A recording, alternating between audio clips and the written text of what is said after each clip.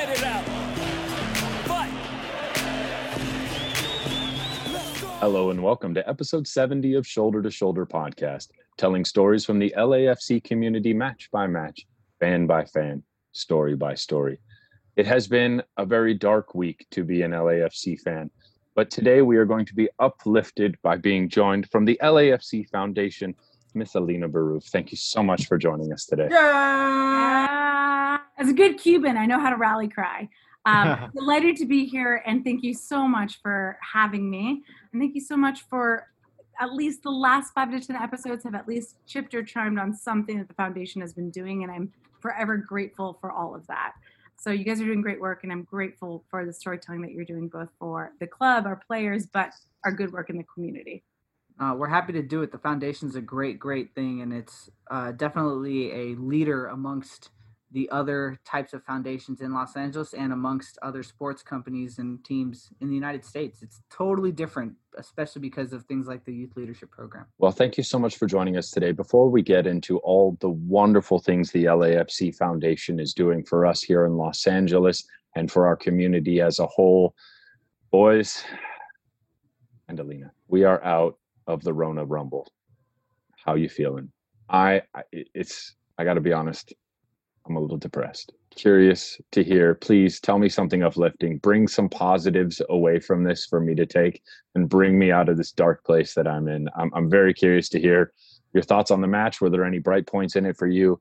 Your thoughts on a season that will hopefully pick up in a few weeks here, and what this means for Conca Champions and everything else that we have to look forward to in the rest of 2020. Are we really going to do this, or are we just going to continue on with it? Or go for it. I didn't know what the plan was. Go for it. Alina's on. Wait, do I finish eating my pita and force his cookie in, or should I be available to speak? You guys tell me. Oh no! My beautiful mother poured me a glass of wine, though. So, what are you drinking? A Pinot Noir. Mom, so what coast does it come from? What does the grape extend from?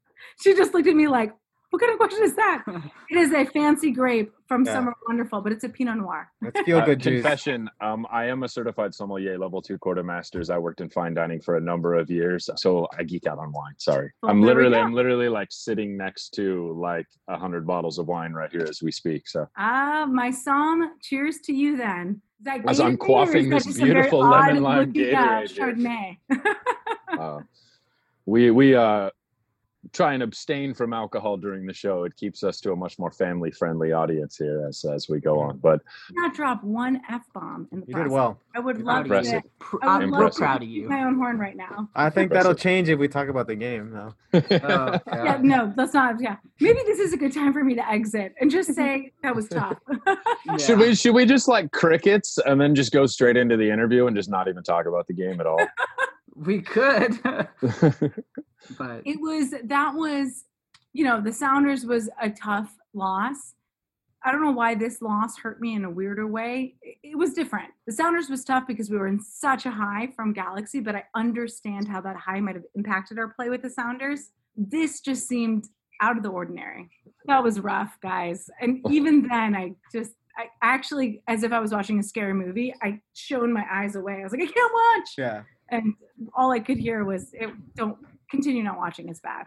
I will say this. I think you touched on a good point, though. Even though it felt different, the stakes were higher last year. The Galaxy was a big match. And then the game against Seattle, we fell flat a little bit in the second half. I think it was similar. And what I don't like that the national media or the MLS people don't mention at all. Like, yes, Orlando played well, but they also had 2 games within the same time span when LAFC had 3. And, we're missing players. They're missing some players too. So it seemed like we were gassed from the get-go. And I could tell it was frustrating. I was trying to be understanding. I thought this was, if LAFC could pull it off, it was going to be one of those games where it was going to make them even better, like even another level. Although I think the loss can do that too. I thought if they could defensively hold off that 1-0 goal after the penalty save, it could be like a cavalier kind of moment for Bob and the team. And look, we're doing that without Vela. We're playing like our 4-string striker. Like, look at this, look at us. But all those things are also can be a negative if you don't execute, which they were unable to. They They had a defensive lapse at the end. They didn't put goals away. They didn't have as many chances as the other team, but I think they had clearer chances. And it sucks that they didn't perform. But one of the things that go away when you're so tired is when you get in front of goal, you have no strength on your shot or your accuracy goes down. So those are my takeaways. It was frustrating for sure to not see them perform as they usually do. I think when a team is that tired, the other team, if it comes out hungrier and has more rest, they're going to look better than they really are. So that's my takeaway. A first half in which we had 0 shots is simply unacceptable. And we saw it. The team was absolutely gassed. The press that we had been known for throughout the course of this tournament was just not as effective. Those challenges were not as clinical. The passing was not there. The ability to make those runs and get into space wasn't there. The team was, you could tell, noticeably exhausted. And playing game after game after game with only 3 days off in between in that oppressive heat and humidity, having to do all of this while living inside this isolation experience where they, don't have their families to go home to. They don't have the same sense of camaraderie with their teammates that they're used to, and being able to go out and let some steam off. It was an extreme situation to put the team in. And look, we made it further than any of the Final Four teams from last year made it. We had a good run, but in a cup like this, with these extreme circumstances, anything can happen. And when you don't have those extra 2 days rest, that takes just a little bit of split-second energy off of a player, and especially some of the older, more veteran players that needed that extra split second at the end of the game that didn't have it. And no disrespect to Jordan Harvey. In the words of Vince Scully, I'm still with his Marching and Chowder Society. I still think Jordan Harvey is a great human being and a great football player. But under all these circumstances, he had a couple off moments that ultimately at the end of the day cost us a game.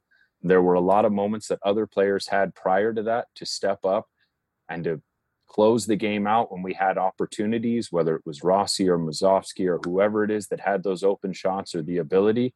And you could look at a lot of people, not just Jordan Harvey, who had a rough game. Chiqui Palacios, arguably his worst game in an LAFC kit, not himself. These things are going to happen. Occasionally, you're just going to lay an egg, right? You lose games. It happens.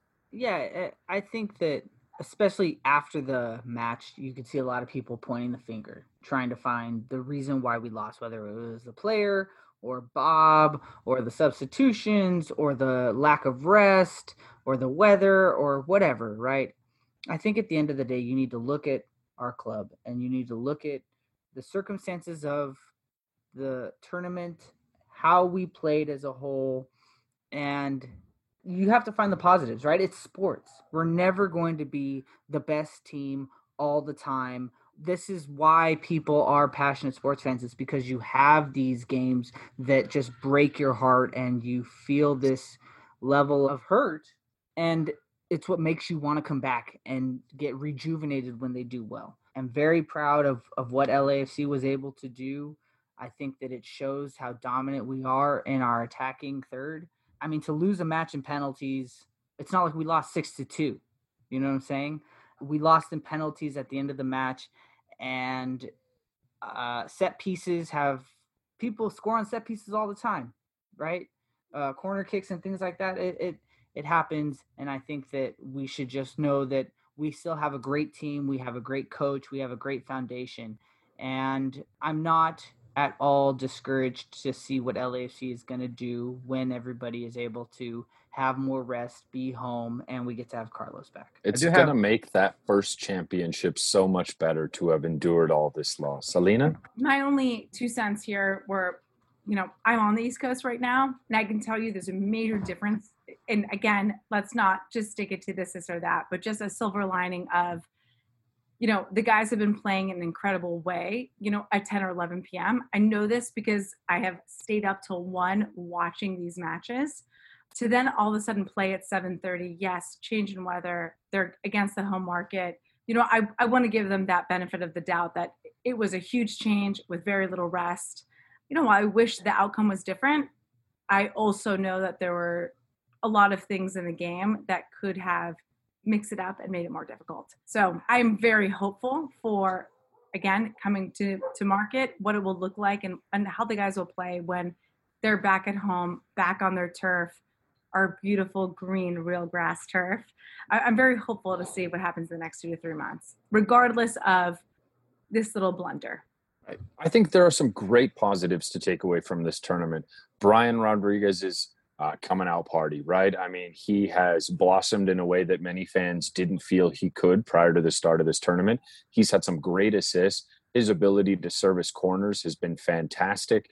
We've seen him pair up and start linking with other players. We've seen some challenges too, but that was going to happen, that they're going to need to work with. Ginella, I think we've seen more from Ginella than we expected going into this tournament. The ever-present versatility of Latif Blessing was on display once again. I think, we saw flashes of greatness from El Munir. And look, even if we lost every other game, we crushed the Galaxy, right? So who cares, right? I think the person that actually made the biggest statement throughout the whole tournament was Dejan Djokovic. I think that he is definitely the one who made a biggest statement, because there were a lot of big shoes to fill when we got rid of Walker, and I think that he played very well throughout the tournament. Yeah, he also tried to fill Atuesta's shoes too, though. That's the only problem I think I have there. But I digress. I'm sorry. That one play stands out to me, maybe because it's fresh in my mind. But he definitely had some great performances. Yeah. Tristan Blackman had some great performances in defense as well too. We saw moments when he definitely got gassed at the end of some games there too. I thought Vermeer, a lot of the question marks about Vermeer that people had prior to this tournament were answered. Can he make the big stop? I mean, he stopped a pen versus Nani. I mean, he had some great saves. He showed us that his distribution and all that, was absolutely fantastic. So I think there were a lot of things that we can come home with saying we got to prove a lot of stuff to a lot of people, and there's definitely something to be happy about. And, ultimately at the end of the day, we wait for a cup yet again. And I have a couple additional comments. The second save, the deflected save that Vermeer was able to put his hand on, that was kind of ridiculous because he was going an entire different way. There are some things that I think could be improved on this, and this is just me and my opinion. Like, I don't like the zonal marking on corner kicks. I like man marking, but that's just a preference. I think you're more likely to lose marking when it's like that, just because sometimes those balls that are kind of in between, you feel like the other defender has. So I don't know if it was a lack of communication. That's the only observation I had there. And what's interesting to me is, like, I know that El Munir didn't have a good match against Seattle, but you always want to put a player that's going to play against their former team on. And I wish he would have done that, because I feel like El Munir would have shown Orlando that he was better. And the reason that LAFC initiated the trade and giving up Joao was because they wanted him. And there could have been an opportunity there to have him kind of show out and shine in his position. I think in the previous match he was playing out of position. So it's unfortunate. The result was unfortunate. I appreciate the fight that the team was able to show, but the disappointment was, I think, felt throughout. I definitely had a not so happy Friday night, and the next couple of days was fine. Like, the team, I think they put a stamp on the on their approach and their performances that they can have when everything's clicking for the rest of the league, and everyone's still shooting for them, and they're always going to give us their best game because of it. I mean, and through 85 minutes, we were the best team. And ultimately the heat, the humidity, everything that led up to it, just we couldn't hang on for those last final few minutes. And those things are going to happen, right? I mean, I think in the 90 plus games LAFC has played, we've lost less than 20. Those are pretty good numbers for an expansion team, and losses are going to happen. That's part of what makes wins ever more beautiful. But speaking of losses, before we transition to the interview portion today, the LAFC pod fam is losing the podfather. And I did want to give a quick shout out to the boys over at Heart of LAFC, Jerry and Joseph.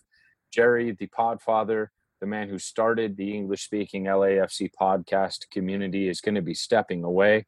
Life is difficult to manage something as challenging as a podcast. This takes a lot of time and effort and work outside of recording. And ultimately, with family and his life in San Diego and San Diego loyal, Jerry's going to be stepping away from Heart of LAFC.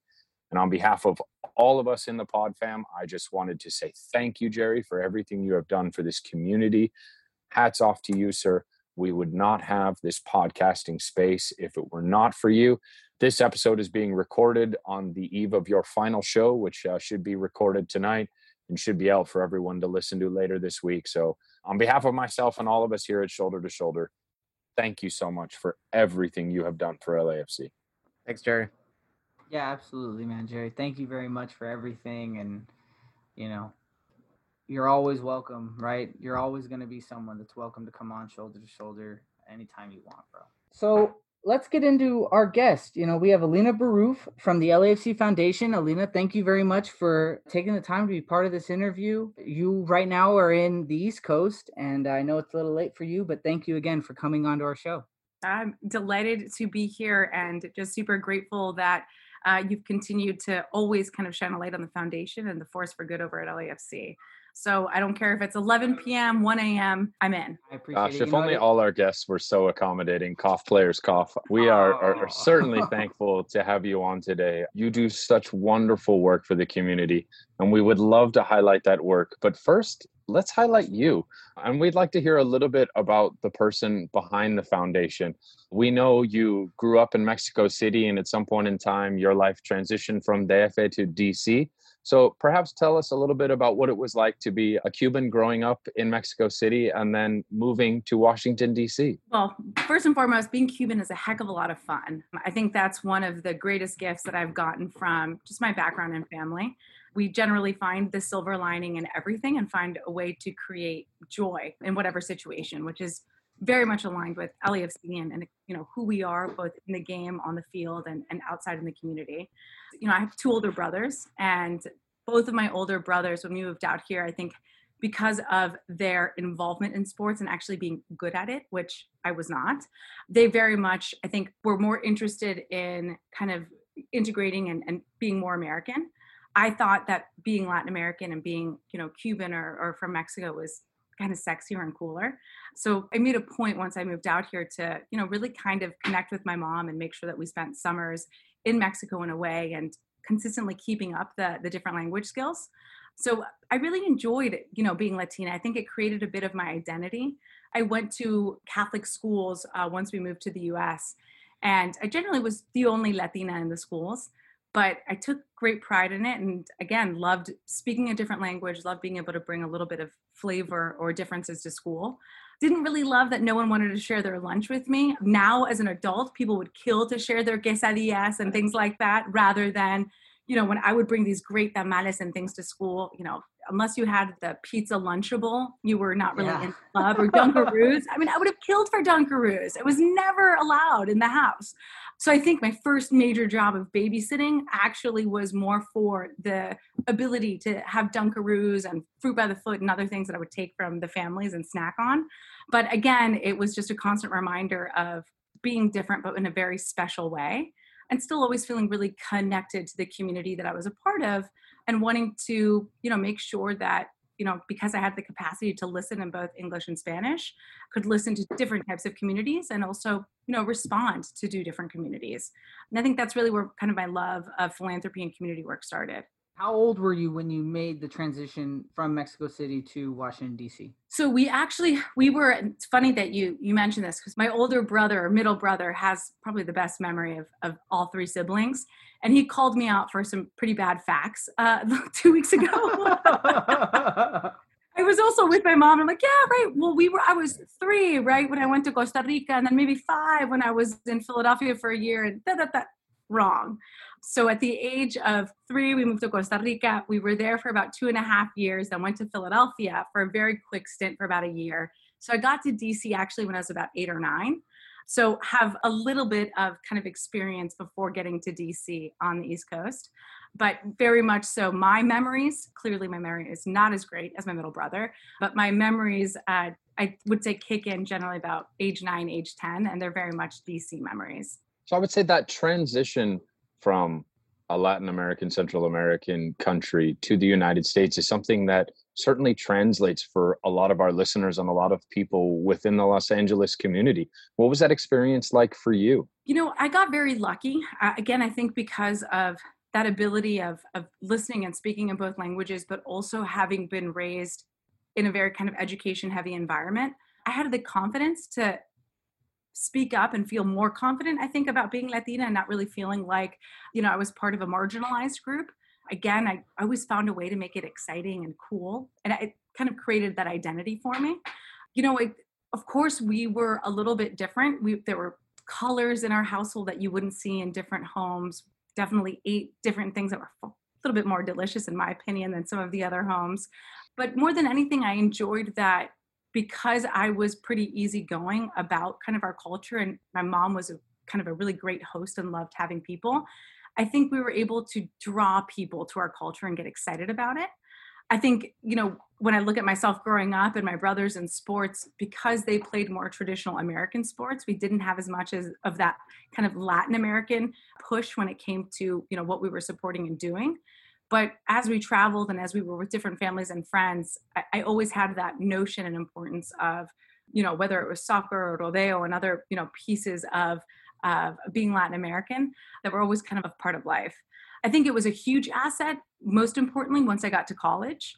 I really had been trained most of my life and I wanted to be a doctor. So a lot of my life was spent, trying to work in hospitals and ERs and clinics. But once I got to college, I had the opportunity to actually, through a kind of a thesis honors program, build a community initiative on campus. And I think that's what ignited more than anything my passion to support others, but also to, be, grateful and very kind of proud of where I came from. And again, being able to listen to those two voices. So I created a program that supported all of the workers of University of Maryland. So whether you worked in the cafeterias or you were a janitor, how could I make sure that this group actually received the same health benefits, pharmaceutical benefits that a lot of the students on campus got? So that Healthy Workers program, I think, was the one thing that immediately started to create that push into the future and what I would actually start doing with both my career, free time, passion. It kind of all evolved into one major, mission, for myself and for kind of the future that I wanted to create when it came to, what do I want to see nationally in the US? How do I want to see these communities integrate and grow? So from there, that's really what skyrocketed everything in kind of my current life. But it was very much catalyzed by kind of the love of the community that I came from and understanding that the two languages that I have both access to speak and to listen to were ones that maybe others didn't always have that kind of dual language ability, and that I could actually be a voice or a speaker, for that crowd. How do you feel that you were able to connect your culture at home and your upbringing with what your surroundings or what the DC society was in order to achieve some of these things that you were able to implement to the program early on in your career or, when you were in college? I think a big piece of it was both of my parents got to the US in a bit of different ways. My dad's family very much kind of did more of the struggle to, the US. So my dad was a scholarship kid really from middle school, high school and beyond. And he really wanted to make sure that, us as children had less and less of that experience. And oddly enough, I was the one kid that actually wanted that experience when I got to college and really valued that, hey, look, you had to work really hard to get to where you are. And I don't want to have any freebies or this or that. I want to have that similar experience because I recognize that, every kid doesn't have the opportunity to go to college or have parents that either one are supportive, because there are a lot of kids in our disadvantaged communities that have supportive parents, but if they don't have the vocabulary or the ability to understand how to navigate the next steps of college and beyond, it creates a kind of divide and difficulty.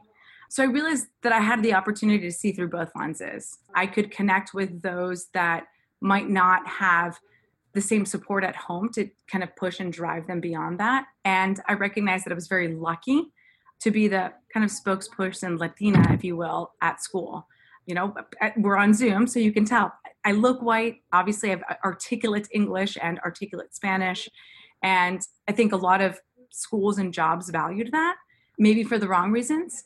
But I think that it created a great advantage for me to then help other groups and provide that perspective so that I could play a bigger role in really helping them get to the next step in life. So while you were at college at University of Maryland, I believe you started an advocacy program. Is that the program that you just spoke to as far as trying to develop those rights for workers? How did you get involved in that? When I went to University of Maryland, I was in the honors program. And in the honors program and the Gemstone program, you have to complete a project while on campus that supports both campus and your future learning.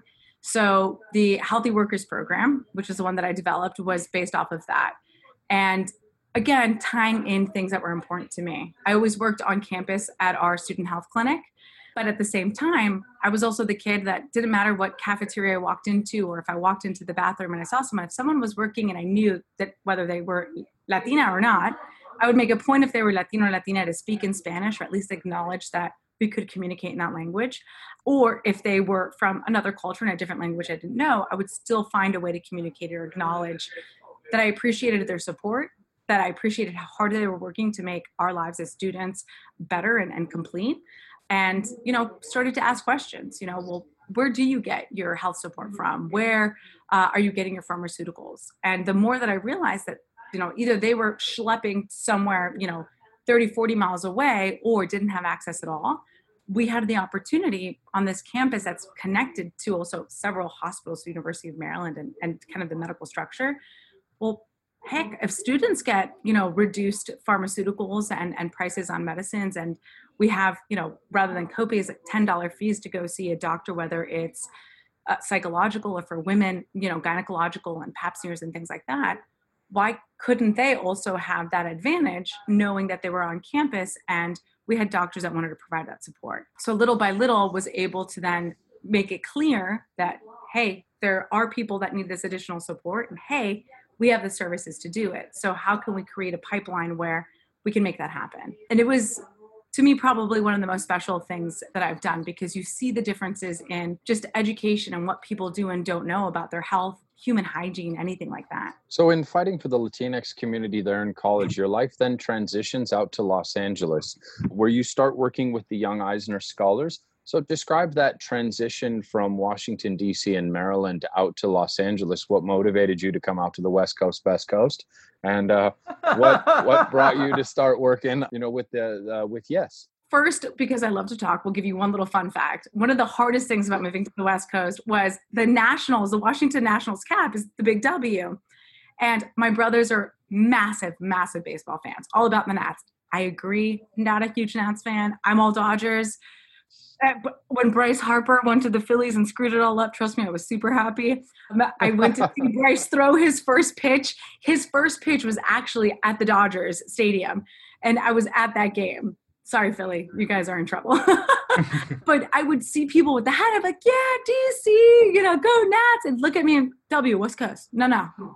So to me, I always felt like kind of an idiot, but at the same time was super excited and proud to at least see all the Nats hats, or at least would snap pictures and send them to my brothers. So transition to the West Coast was tough, but exciting. I decided my senior year, you know what? Medical school is going to actually be a pretty big bill. I was going to have to take about just over $200,000 in loans. Got lucky that while I was at UMD, because of being in state and a few scholarships and kind of working throughout the year, and of course some support from family, I was going to graduate without any debt. And then all of a sudden I was going to sign up for $200,000 of debt. Maybe not what I wanted to do. Which is funny because I'd spent 10 years with these horse blinders on to really pursue medicine and to go that route. But because of my family's involvement and especially my mom, her connection to a lot of the international orgs here in DC, Organization of American States, the IMF, the World Bank, all of those really are at the heart of DC. I made a point to apply and try to get involved with those as my summer internships when I was in college. So still in health, but at the same time, still keeping up the English, Spanish skills in a more, I guess, a better, well-rounded way. If you only are speaking Spanish in the ER, that vocabulary is going to be what sticks with you. And, while knowing el riñón, the kidney or whatever is important, you needed to have other Spanish words in order to really excel. And I knew that there was a power in truly being fully fluent in both languages, not just conversational Spanish or, gringo Spanish, as we like to call it, but really having a full Spanish vocab and being able to speak to government, politics, health, whatever it is. So that's where I got lucky with those internships. And when I decided medical school might not be the way for me, I took a job with Pan American Health Organization, which was my first job right out of college, which seemed very cool. It's a branch of WHO, part of the Pan Am, UN. like the airline Pan Am? So, well, Pan Am actually provided all the flights for Bajo, OEA, and others. My grandfather was actually kind of in that world. But Pan American Health Organization is the branch of World Health, so WHO, which apparently we're not a part of anymore. We'll leave that for another conversation. No. Another conversation. But we were very much a part of it, and I kind of went into work on the staff health side, so really supporting staff while they were traveling to different countries and different crises. And what I thought would be very cool, especially because it does have 6 weeks of vacation, again, at 21, 22, very cool. Once you started working, it was boring. It was not me. It was not exciting. I couldn't see the fruits of my labor. I didn't really know where the results were going, but I was at a loss. Here I was eschewing for medical school. I always wanted to be a doctor, knew now maybe that wasn't the route. This cool international piece, bureaucratic, maybe not the right route. And I just had this kind of urge or sense that I needed to take a risk or jump. And I had a good friend in LA that needed a roommate. And I said, why not? So I hate to break it to you. There was no real exciting reason to go to LA other than I'm 22 and this is the time to do something crazy and different and try it. And it just so happened I got very damn lucky in the process. So I get to LA and, my family kind of freaks out, that we have all these kind of connections or network on the East Coast. And one of the big things I've always recognized is that, your degree in college or where you went to high school or whatever scholarships you have, no matter where you're coming from, at the end of the day, it's still your network and who you know that's going to help propel you then beyond college, second job, third job, fourth job. That's the Rich Orozco school of networking, I believe.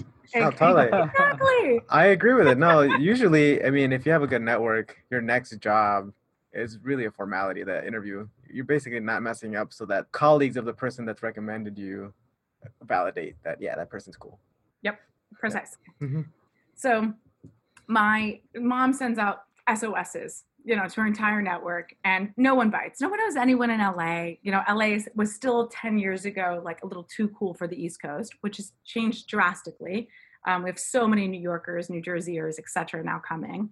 But my uncle responded and said, well, my best friend from Harvard, although I haven't seen him in a decade plus, and his wife live out there, I'll just, connect Alina on a note and they can go have dinner. And of course, I went, I had dinner. Who wouldn't say yes to a free dinner when you're 22 and have just moved to a new state? And this couple in LA, the wife had actually been involved with creating one of the major all-girls schools in LA, the Archer School for Girls. And while we were having dinner, we chatted about it. And, I applauded her for great work. I so love that I went to an all-girl high school. I felt that it had a lot to do with me growing into who I was as, confidence, whatever it is. But, I didn't care about what I wore in front of guys. I cared about being more right than the dudes. And I think that was a big piece of what all-girl school did. But that one conversation led her to then have a meeting the next day with someone that had been in kind of the entertainment and kind of legal industry in LA, not really wanting to, had kind of started a nonprofit that supported kids in Lenox School District and understood that he wasn't totally sure how to grow it or expand it or where to take it. And she just name dropped me the next day. I had no idea. I get an email from some random guy saying, hey, I want to interview you tomorrow. I hear, you know something about my program. I knew nothing, but I Googled the heck out of it. And next thing you know, I go to have coffee at this guy's house and he tells me about his program. And I immediately told him what I thought he could do better, especially working with, underserved Latino kids, getting them a scholarship to Harvard, Westlake, Brentwood, Archer, all of these premier schools was not the free ticket to paradise. There was a lot more that would have to be done to make sure that their experience was complete and full and really had a return on impact and investment, for everyone involved. But most importantly for those kids, the last thing you want is to support these kids and then put them in an environment where they'd be jaded or upset or, not actually integrating. I might have been one of the first people that had ever told him, you need to do better. You need to do X, Y, Z. And luckily he just looked at me and said, okay, well, when can you start? You clearly have some gusto, what makes sense here, and you know how to stand up for it. So I don't know what I'm doing. This is not a community where I speak kind of the dual languages. So, go ahead and take the reins, which was terrifying, but at the same time, probably the coolest opportunity you could ever ask for being a 23, 24-year-old. I was allowed to get involved in program development, work one-on-one with students, and then also really get involved in fundraising for something that I really believed in. So it didn't feel like work. It just felt natural to advocate on behalf of these kids. And then for these kids, act as that kind of secondary parent or median that would then help them kind of get all the way or excel from there. I imagine it was very helpful for the kids in Lenox to see someone that speaks, understands, and is successful, and it's also relatively young, right? To be able to identify with. Yep. And I recognized that. I knew that, my boss at the time, or who had founded it, he was a 60-some, Jewish entertainment lawyer. And while he was cool, to these kids, he was something that was exciting and different. He wasn't going to be the person that helped make their parents understand why taking a full scholarship at Tufts was more important than going to, UC Dominguez Hills or a community college, because it's nearby. You can still babysit, you can still help at home, whatever it is.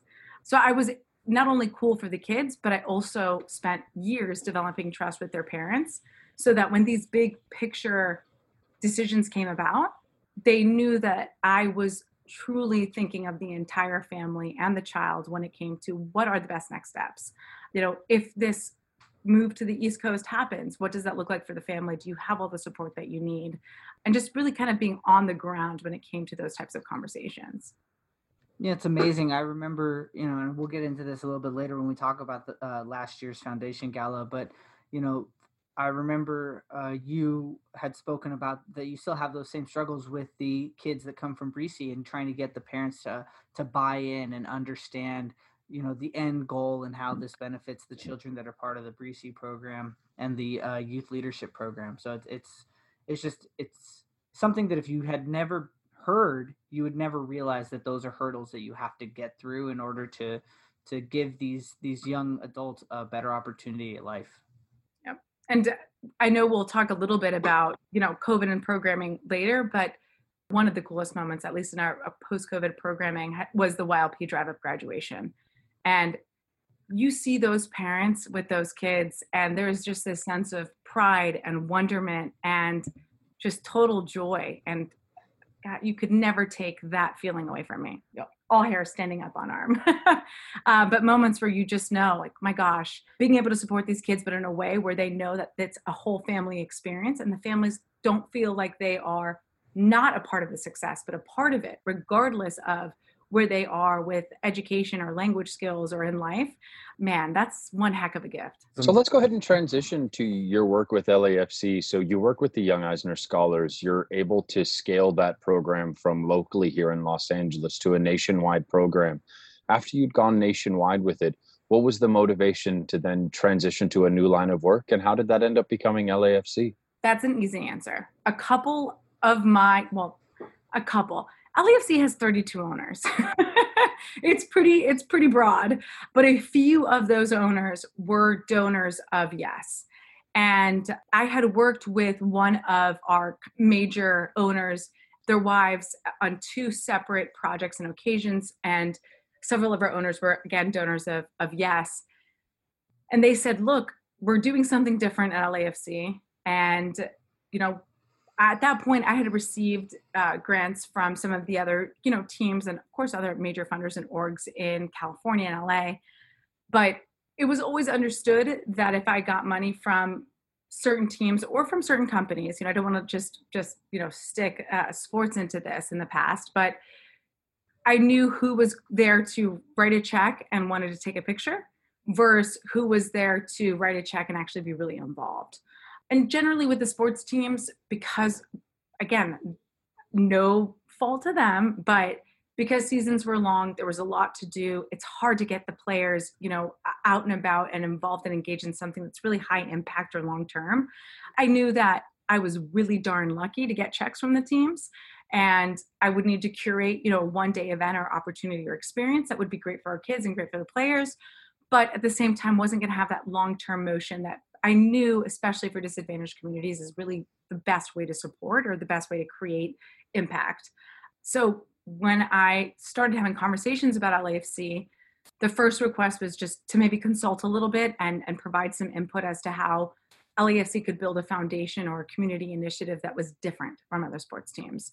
How could it be built in a way that still spoke to this grassroots relationship building and grassroots community impact that it had been building already for many years? And I'll be honest, I was so jaded's not the right word, but I was so aware of how I had worked with other teams that part of me just felt like, happy to provide advice, happy to support, but I'm just not really sure this would ever be a role that I could really be successful in, both for LAFC and for myself. Maybe skeptical? I bet skeptical would be a great word. Yep. So I was skeptical until the very smart decision of putting Alina and Rich Orozco in a room happened. And obligatory Rich Orozco shout out. That man works wonders on everybody. And I told him, I said, look, Rich, I don't really work well with kind of the brand optics. And again, I'm actually that jerk that for a long time said, screw marketing. There were all these TED Talks about marketing with nonprofits, and that the marketing line always became a massive budget line that one should always be wary of. Don't fund the nonprofit with a big marketing tag, because it just means they're printing fancy brochures and they put a lot of money into their storytelling, but that money doesn't always reflect in actual programmatic support. So I drank that Kool-Aid. I totally drank the Kool-Aid. I thought marketing was the devil.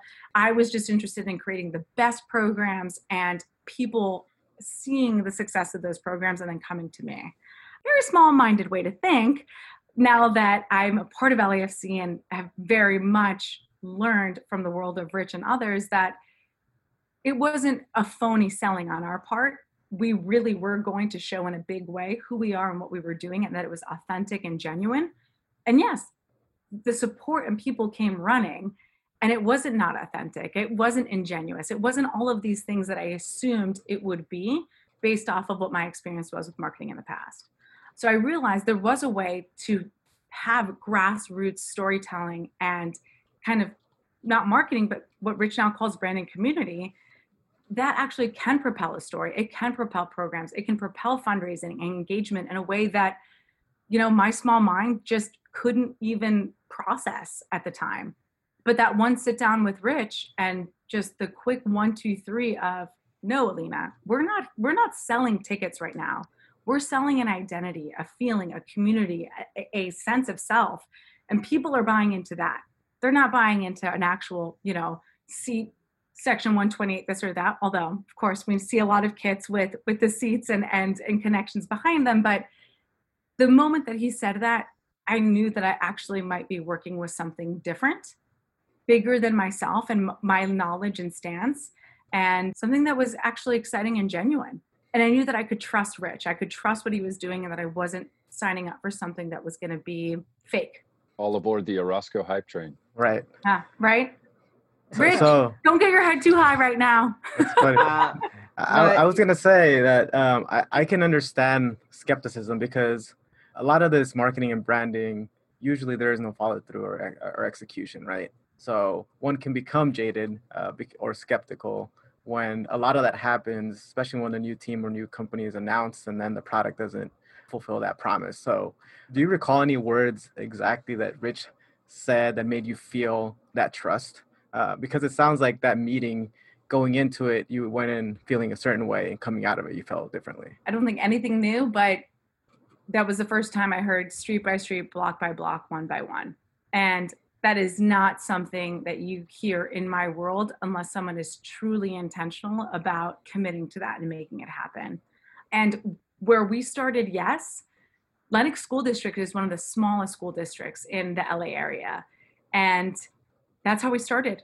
It was, street by street, block by block, one by one. I knew every horchata, whatever vendor that you could know. I used to buy tamales through a fence, while working on these school campuses.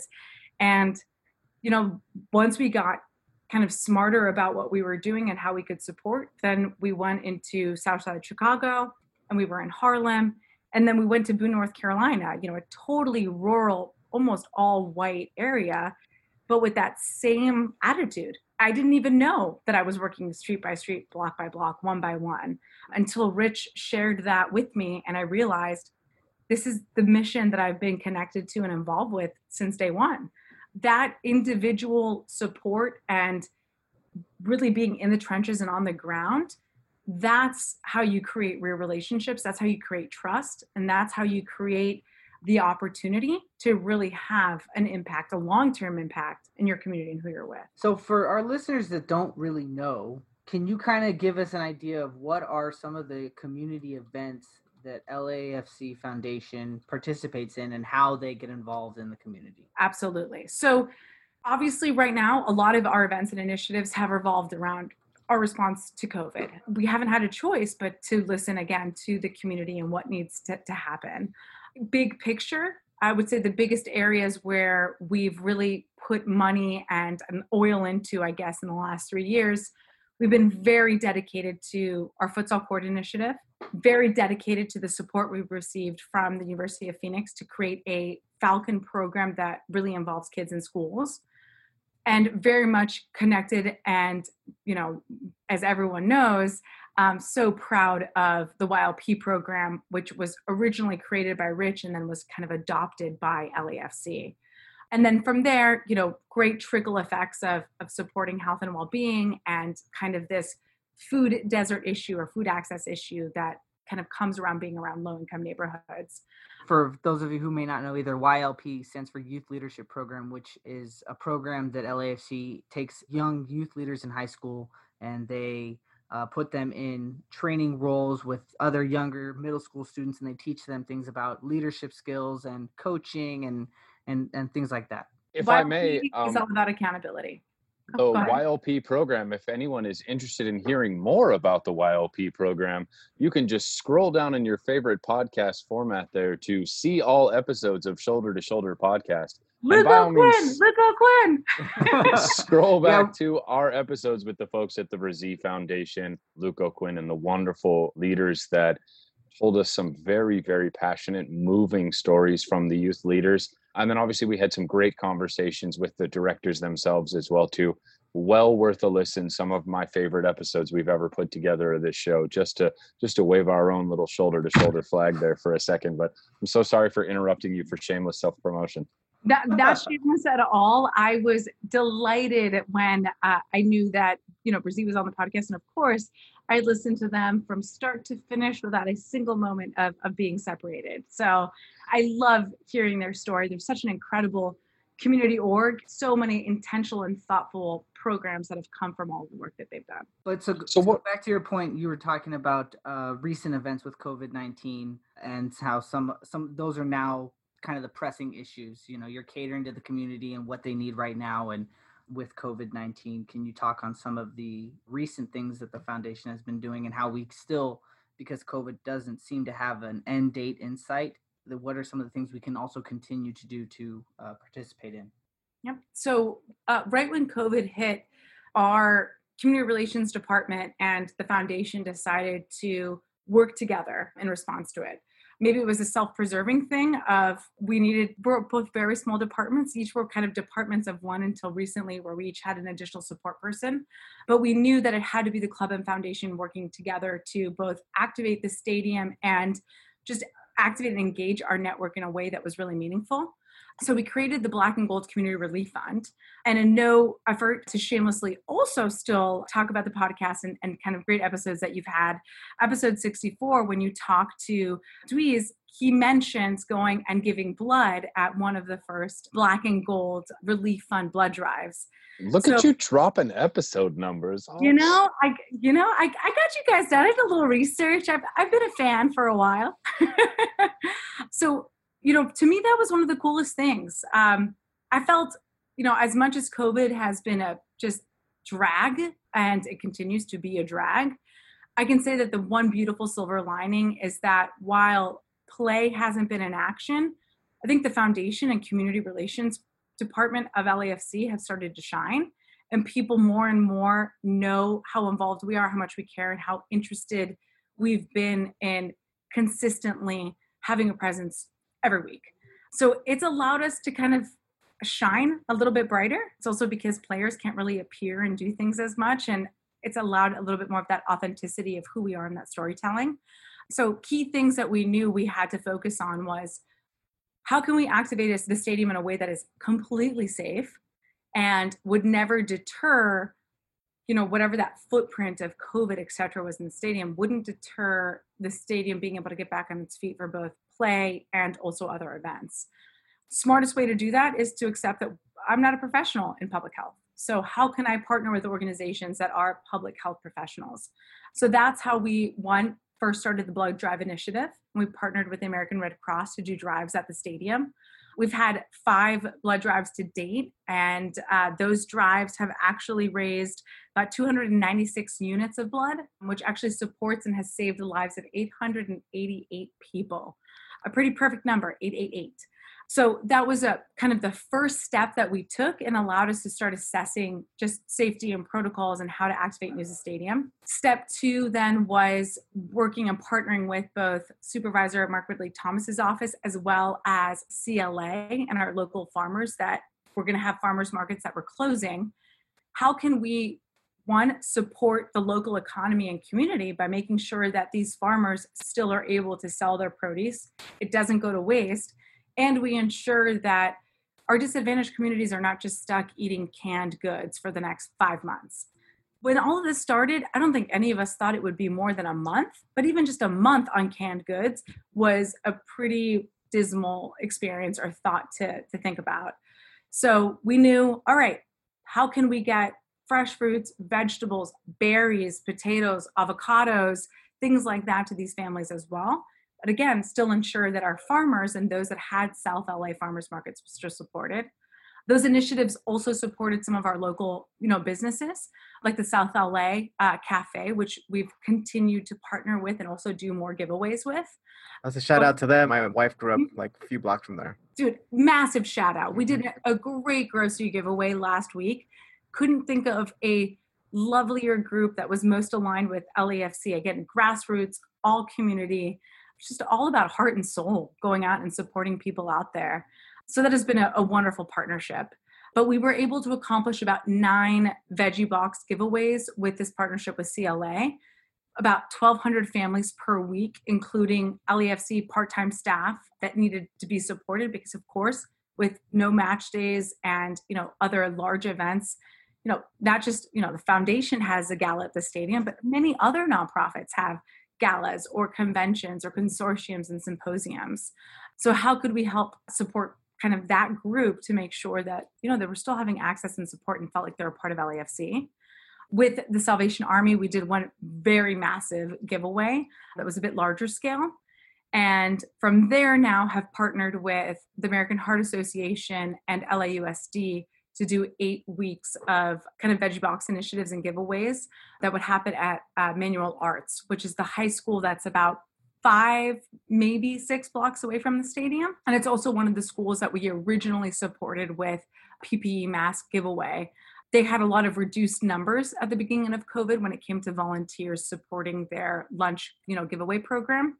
So by providing gloves and masks, we were able to ensure they had the volunteers to then continue those, food grab and go programs for all of the students and families in the neighborhood. These are some wonderful, wonderful things. If any of our listeners are touched and inspired by this, how can they get involved with you now? And how can they help out in the immediacy? And perhaps maybe if they're too timid to be involved during this pandemic, what can they do in the future to help you out? So we have on LAFC's site, there is the Black and Gold Community Fund page.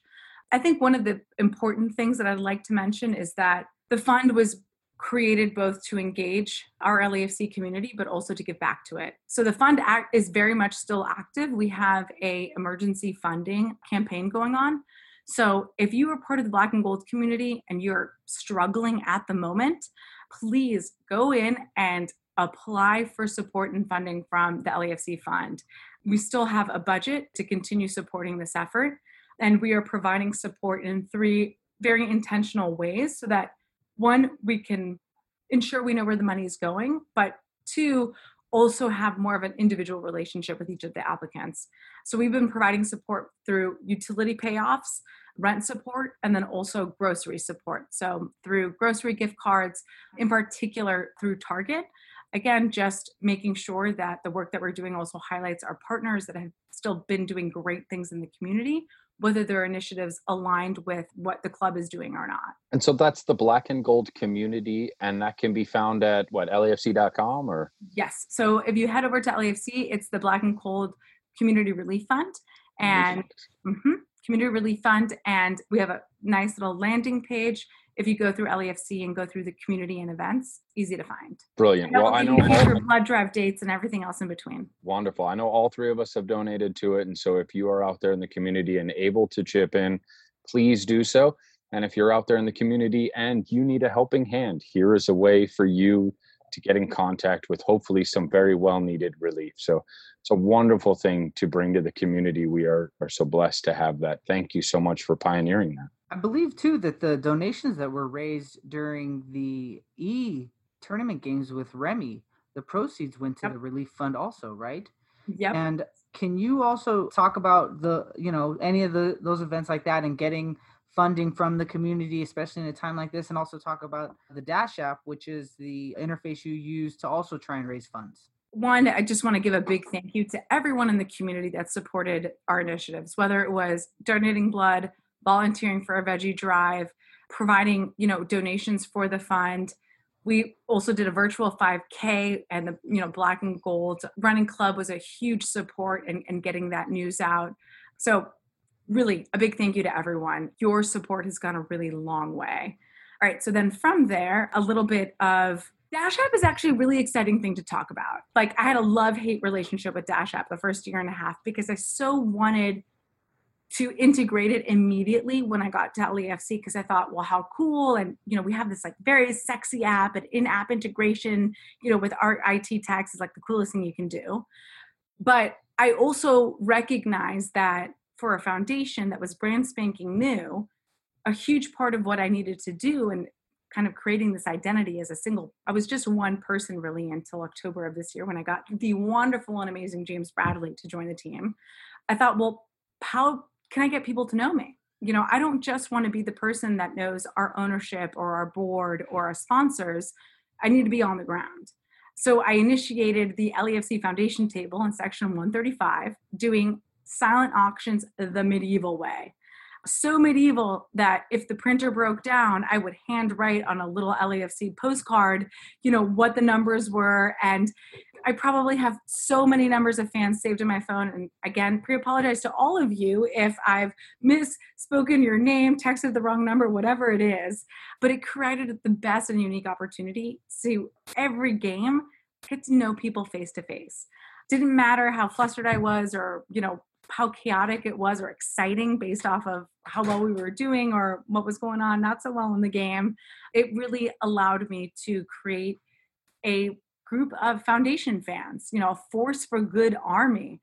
And it almost became impossible to kick off and integrate the Dash app because I had so many people that loved coming up and doing the by hand medieval silent auction and playing the game of revisiting me at the 50-minute mark, 55, 60, 70, that when we did the Dash app for the first 2 times, my Dash auction items got nowhere near as many hits as the in-person items on the table.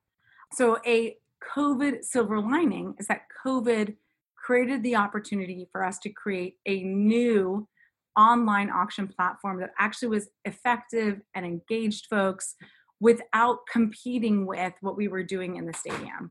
So now we're using Dash App far more frequently and weekly, really, since we've kicked up the B&G Fund, to auction off all of our items and do it in a way where it's connected to social media, connected to a lot of those folks that were already involved in what we were doing, and show more, visuals of the items, where they came from, where they were assigned, who was involved. It's been a very cool ad now that we have the space to do it without kind of conflicting with that in-person game auction. And there's actually some really cool stuff on there. There was a set of the LAFC themed beats. There was the Gensler model signed by some of the players. And they had a jersey. I saw that the most recent auction is a jersey signed by all the players from this year. So, I mean, there are some great items. Those Beats ones, man. Like, those Beats ones became really expensive. Shout out to Nick Ronitz, who was has always been an OG foundation table guy. But Nick really kind of went above and beyond. We have very few of those. I don't think we have any left, but I think now that we're going back to market, we might have more. So you might see one or two there if we get lucky. But what we're looking to do now that the players are back is potentially doing some really fun little things. Maybe potentially some players doing your personalized voicemail greeting or something else that's engaging and fun for both them and for others. Game worn stuff? Yes, game worn from Orlando, of course. That's been COVID quarantined, of course, so everyone can The jerseys were tested, is what I heard. Oh, absolutely. That nasal test for the jersey. Right. Some of those socks with the wing on it. Oh, dude. Yeah, I want those new though. Please, can you give those new? I'll wash them. I'll wash them. I don't care. That's fine. The good thing about this community is that it's like any little thing. There's gonna be somebody who wants it. I think honestly, I think the best gift though that is there at the foundation table every game is the experience with Ken McNook and being able to go and fly with Ollie after the match. I've yet to do it. I want to do it when my sons are a little bit older so that we can all kind of like do a good memory of it, but it's definitely one of the ones that I look forward to getting one day. I had to ask for a lot of favors to make that happen. As you all know, our grass is sacred. And, getting out onto the field pre and post match is a hard task. But luckily, the club really has rallied around, what the foundation is doing and also what we're doing in the community. But our Falcon Scholars Program, a little kind of note or I guess applause to add for there. Now with COVID, everything that we were doing with LAUSD for Falcon Scholars was going to be creating actually the Bank of Cal as an official field study experience for LAUSD students. So it would be part of their curriculum, coming to the stadium, doing a tour, doing a Falcon flight, and having an assignment pre and post the event that touched STEM or humanities or, environmental sustainability was a big part of what we were really pushing this year. What's been very cool, though, is we've actually been working to, and will in about a month, be able to share a virtual program. So all LAUSD middle school students will be able to actually complete their academic years using actual assignments based off of our Falcon Scholars Program. So looking at, speed, both of the bird, speed of the ball, angles, what sound looks like in the stadium. So really touching on engineering and other pieces as well as storytelling and journalism. That's so cool. That's awesome. I would love to see that donation table make a trip to the North End for just like one game, maybe. It's gonna get wet over there, though. Well, that was my thing. I'm like, I don't know if I can really bring those items and then have a beer shower, and I don't know if you're up at the bar, you'll be fine. There's lots of places up there. Although you can make a lot of sales.